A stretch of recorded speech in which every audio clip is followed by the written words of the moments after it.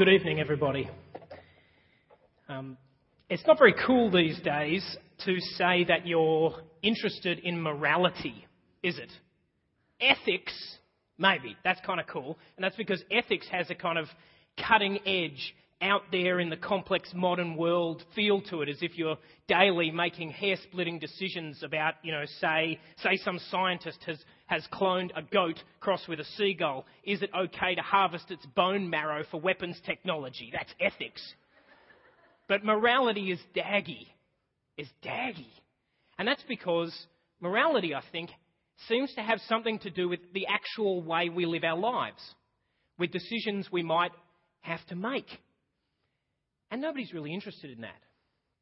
We're just not in a world that cares about that kind of stuff very much. Why is that? Why is it that morality has a kind of passé feel to it? Well, for many people, I think it's because the really interesting question is no longer what's the right thing to do. The really interesting question is there any right and wrong at all? This week I discovered an article by an American philosopher called Joel Marx, who for many years has worked as a moral philosopher, and he's written a column called Moral Moments. And he's decided, it sounds quite boring, doesn't it? But that's kind of my point. He's decided he should embrace amorality. And this is his column was about his conversion to amorality. Why? Well, he made the decision that, in fact, atheism did require you to not believe in morality. And because he is an atheist, he thought he had to give up morality. Now, I don't know what you think of that argument, but that's the kind of thing that's out there today, right? And it kind of makes you wonder about morality. It kind of makes people feel like it's not really that. Maybe morality's kind of jumped the gun a bit. Can we even really be sure there is such a thing as morality?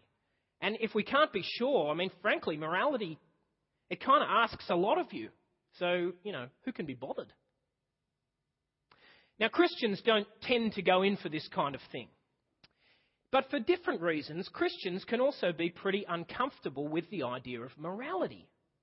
And that's because we know that salvation is a matter of grace. We're saved not because we're moral people, not because we're particularly impressive human beings, but because God, in His grace, gave His Son to save us. And so anybody who takes morality too seriously can seem kind of like they've missed the main game. Listen to what one guy I read this week, how he put it. He said, if people in our Christian fellowships today were to announce that they had decided to keep God's law, we would probably be sceptical and alarmed. We probably would take them aside for counselling and possibly alert other responsible people in the group to keep an eye on them. We would be sure nothing good would come of it. We know that nobody is saved by keeping the law and can think of no other reason why one should try it. The problem with this view is that it just doesn't really fit with what Jesus actually says in the Sermon on the Mount. You see, in the Sermon on the Mount, and particularly in the passage we're looking at this evening, Jesus calls his followers to a real obedience, what he calls a righteousness that surpasses the scribes and the Pharisees. And there is just nothing at all in what he says to make us think that he didn't really mean it. And so this evening, I hope we'll see that this attitude of not really worrying too much about how we live is mistaken. And not only mistaken, but profoundly dangerous. Salvation is by grace. We have nothing if we forget that. If I don't make that clear, you should fire me. But we don't really know what grace is if we don't care about obedience.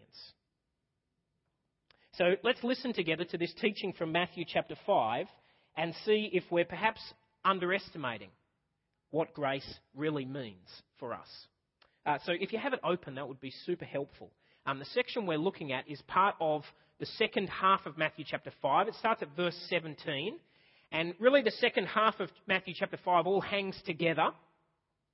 And we're just looking at kind of the introduction, verses 17 to 20, and then the first of the bits Jesus talks about. And this introduction, which is we're going to look at first, I hope will help us know how to read the whole section, because we're going to come back to it over the next few weeks.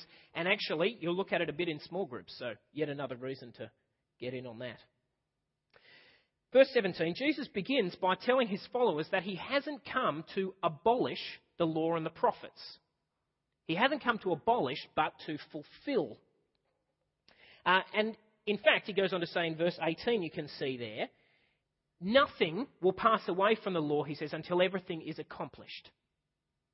Now, a couple of things to say about this. First, if nothing else, what this should make us get from it is that the Old Testament still matters. The Old Testament still matters for Christians. Jesus clearly thought it did.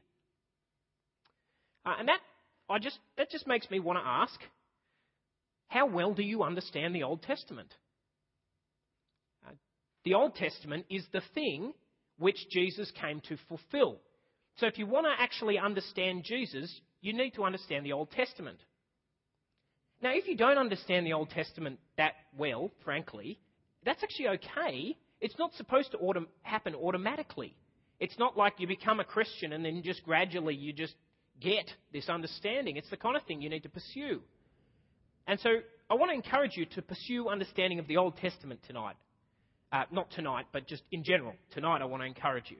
And there are just lots of good ways to do that. I'm not going to harp on about this, but Jesus clearly thought it was important. We should too. That's the first thing I want to say. The second thing is that the Old Testament still matters, but not in the way people often think it does. See, people read here in verse 17, nothing's going to pass away, and then Jesus goes on in verse 19 and says, therefore, anyone who sets aside one of the least of these commandments and teaches others to do the same will be called least in the kingdom of heaven. People read this passage just as Jesus saying, the Old Testament law still holds, so you better keep it. I'm persuaded, though, that that is a mistake. That is not what Jesus is saying there. And the main reason I think this is because in the context, these commands refer actually to the things Jesus is about to say.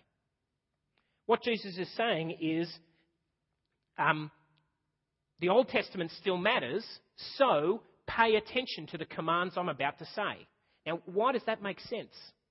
Well, it's because he's just said he comes to fulfill the Old Testament. And so his teaching represents the fulfillment of the Old Testament. And so because the Old Testament matters, the fulfillment really matters. So Jesus is not so much saying the Old Testament still matters, so keep it. He's saying the Old Testament still matters, so make sure you pay attention to the thing that fulfills it. Him and his teaching. And that's kind of where he ends up in verse 20. Because he says, for unless your righteousness surpasses that of the Pharisees and the teachers of the law, who I take it were kind of the representatives of this Old Testament way of life, you will never enter the kingdom of heaven. See, Jesus is saying he has kind of taken things a step up. In this passage, Jesus makes a claim to both confirm the Old Testament and to move beyond it. He's taken it forward into a new space, and so his teaching really, really matters. The way of the kingdom is a step up from the righteousness of the old covenant. Now, before we go on to what this looks like in practice, we just need to pause a moment, don't we?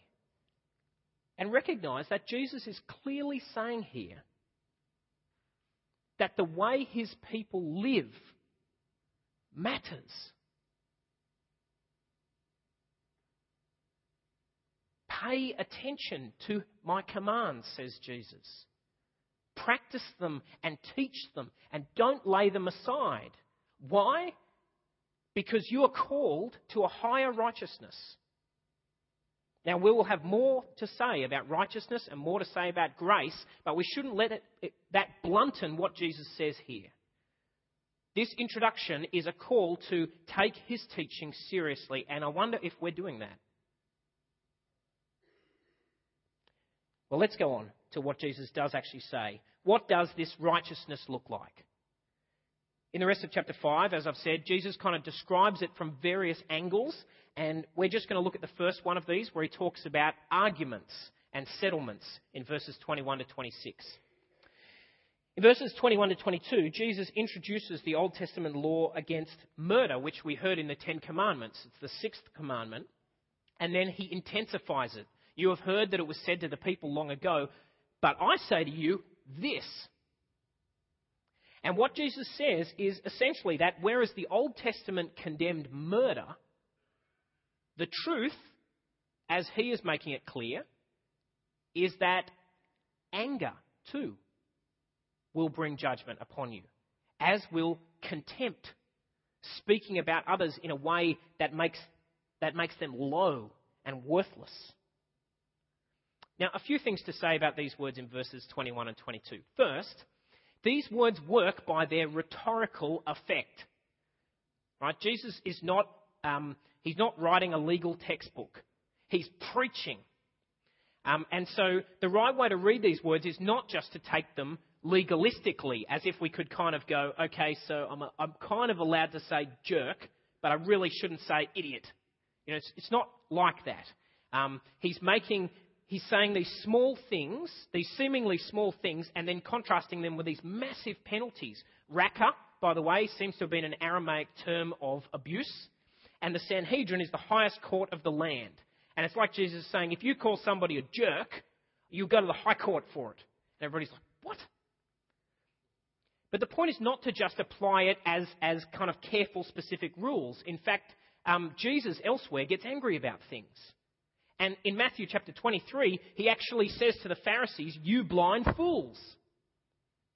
So I don't think Jesus wants us to just go, okay, I'm just going to do these things. What he wants to do is to provoke us, to push us, and to just wake us up to something that he clearly thought was very, very important. And that is this. That hostility towards others, or what we might call personal animosity. The kind of attitude to somebody that leads you to calling a name, to putting them down. That, says Jesus, is incredibly serious. In fact, it is the kind of thing, and he doesn't hesitate to say this, it's the kind of thing that will send you to hell.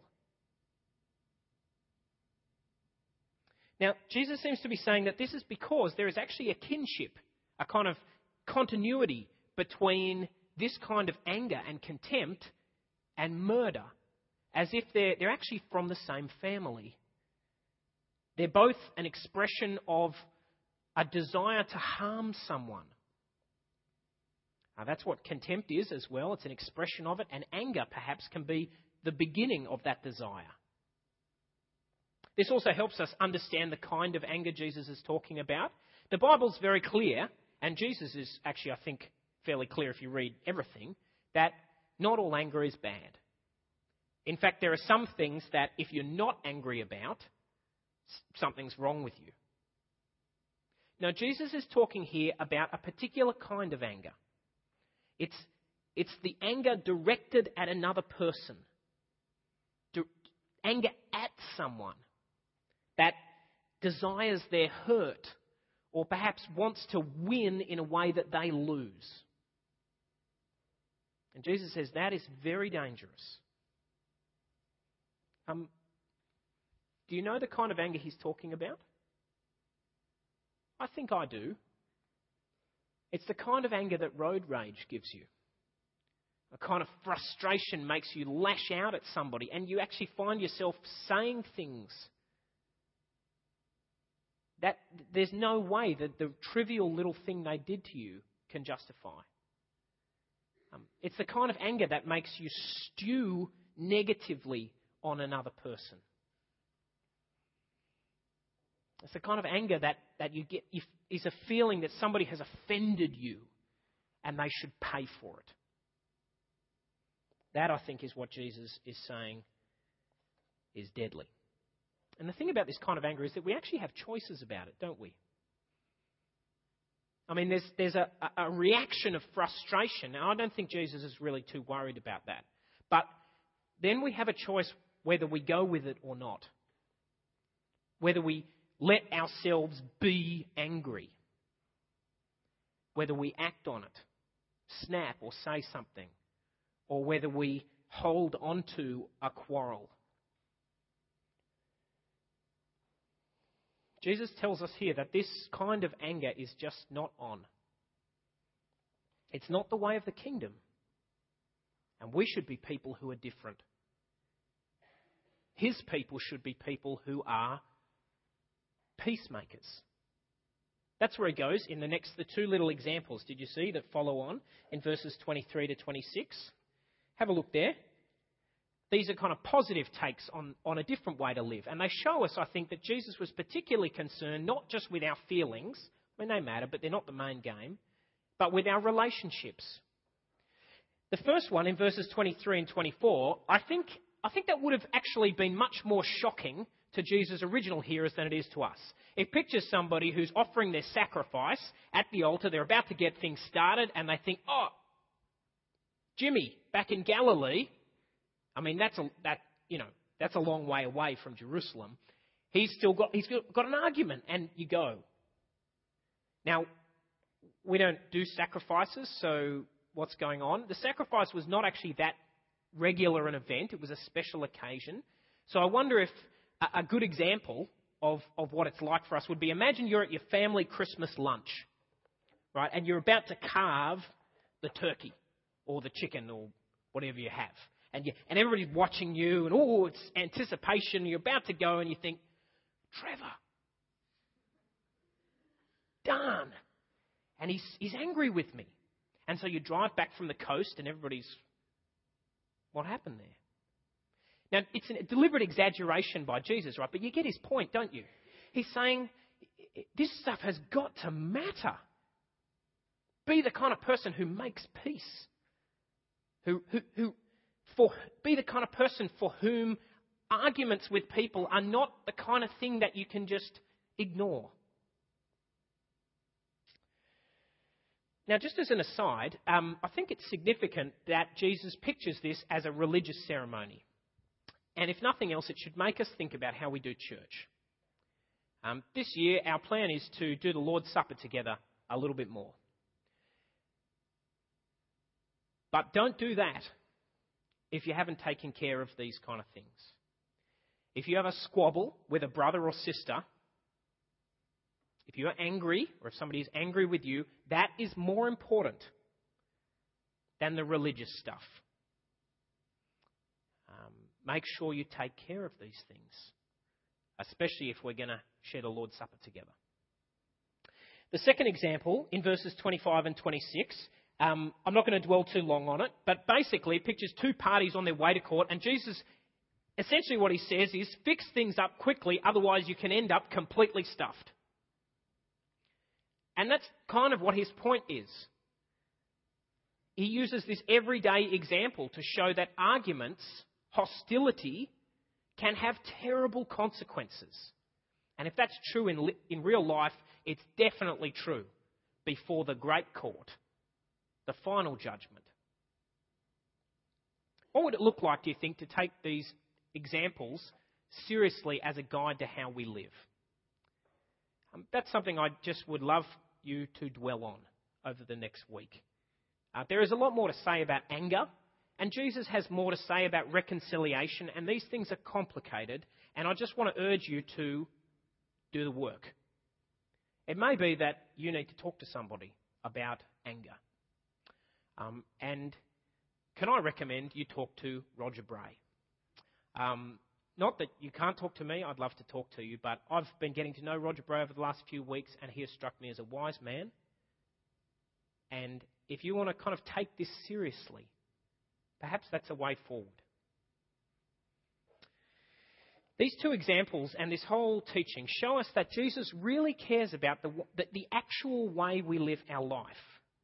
I think what he sets before us here is both attractive and practical.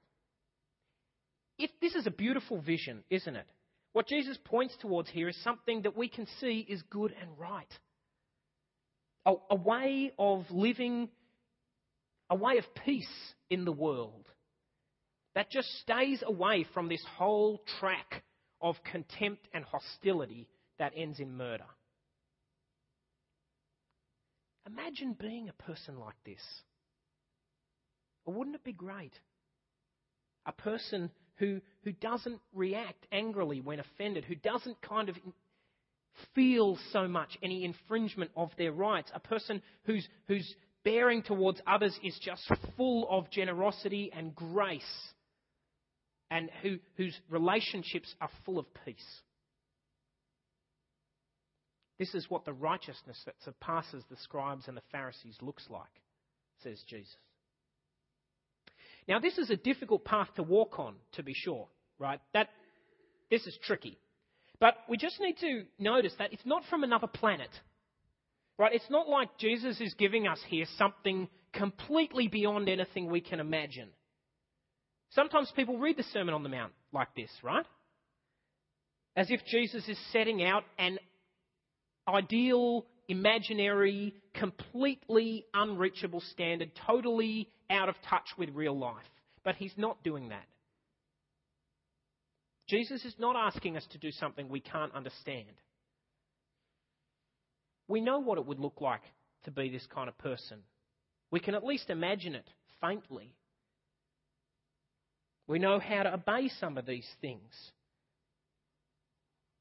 This is not a make-believe ideal. This is a real way to live in the real world. But of course, that only makes it pretty clear, doesn't it, that we're in a bit of trouble.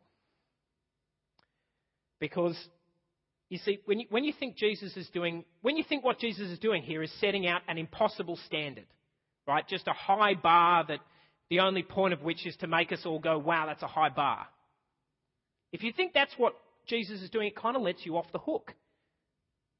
Because nobody can really care if you can't do it. But when you realise that Jesus means this actually to be practical, and he meant us to work at living this way, then it puts you in a pretty tricky spot. What it does, I think, is it confronts us with both our failures and our weakness. That's certainly what it does for me. I have to acknowledge that I've failed to avoid these sins. I'm not a violent man. I don't think I'm even an angry man, really. But I've failed in these ways. These things have been part of my life. I have let myself be angry. I've treated others with contempt. This teaching confronts me with my sin. But of course, it's not just the things that I do, it's the things that I don't do. It's my weakness, because although I can kind of see, I know what Jesus is talking about, but I don't know how to get there. I don't know where I find the strength to live this way in the world, to keep treating people with this kind of generosity. This teaching confronts us with our weakness as well. So then, is this teaching, is it at the end of the day, is this just a slap in the face? Is Jesus' teaching just a message of judgment? A word of death? Because we've already seen how we can't pretend that our obedience doesn't matter, right? That's not an option to just go, doesn't really matter. It does matter. So, do we just throw up our hands in despair and frustration? Well, no, we don't. But it's important to feel that we might have needed to do that. But we don't, for one reason, and that's the one who is teaching us these things. If you're with him, things are different. And that's because with Jesus, two things are possible: forgiveness and power. To show you this, turn with me in your Bibles to 1 Peter chapter 2. I think it's on page 1201. Is that right? 1 Peter chapter 2.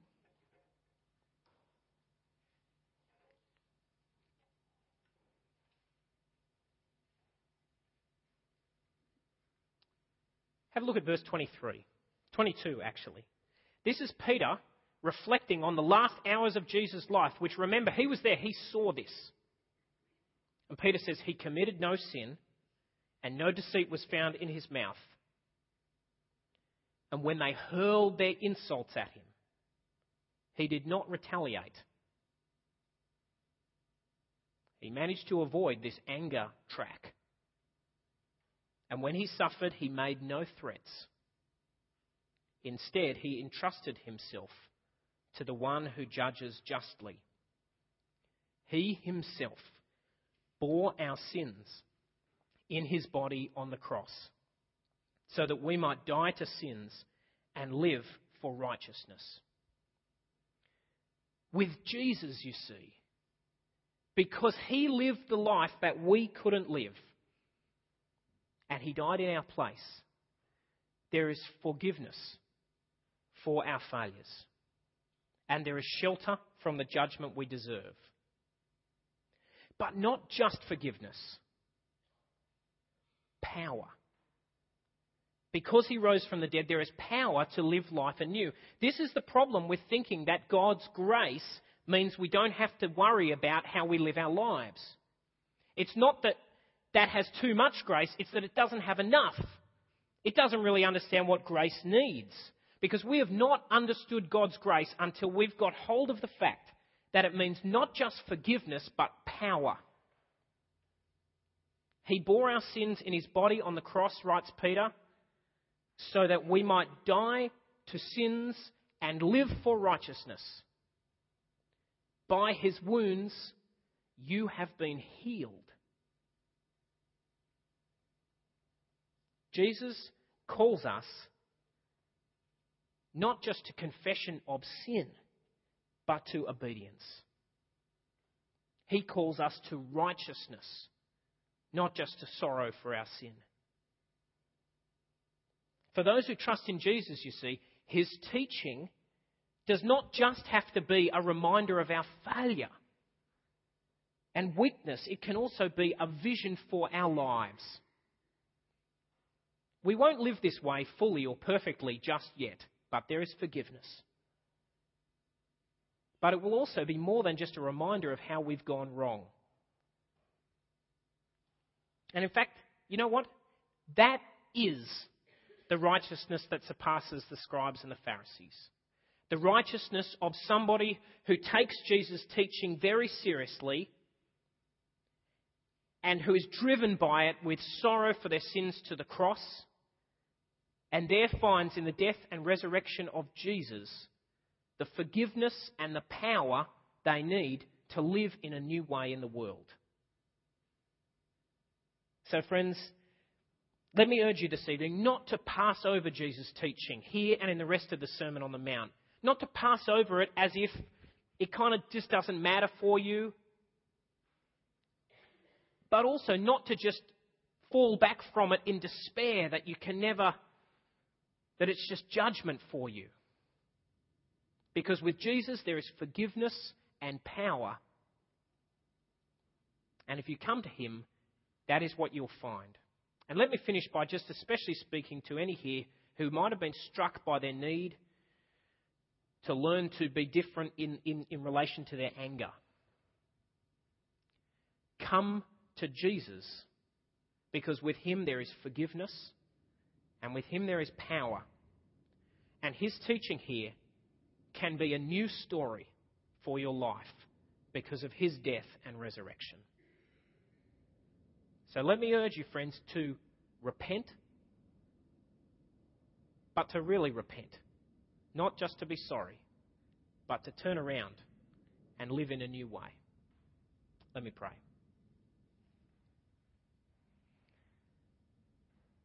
Lord Jesus, we want to thank you for your teaching.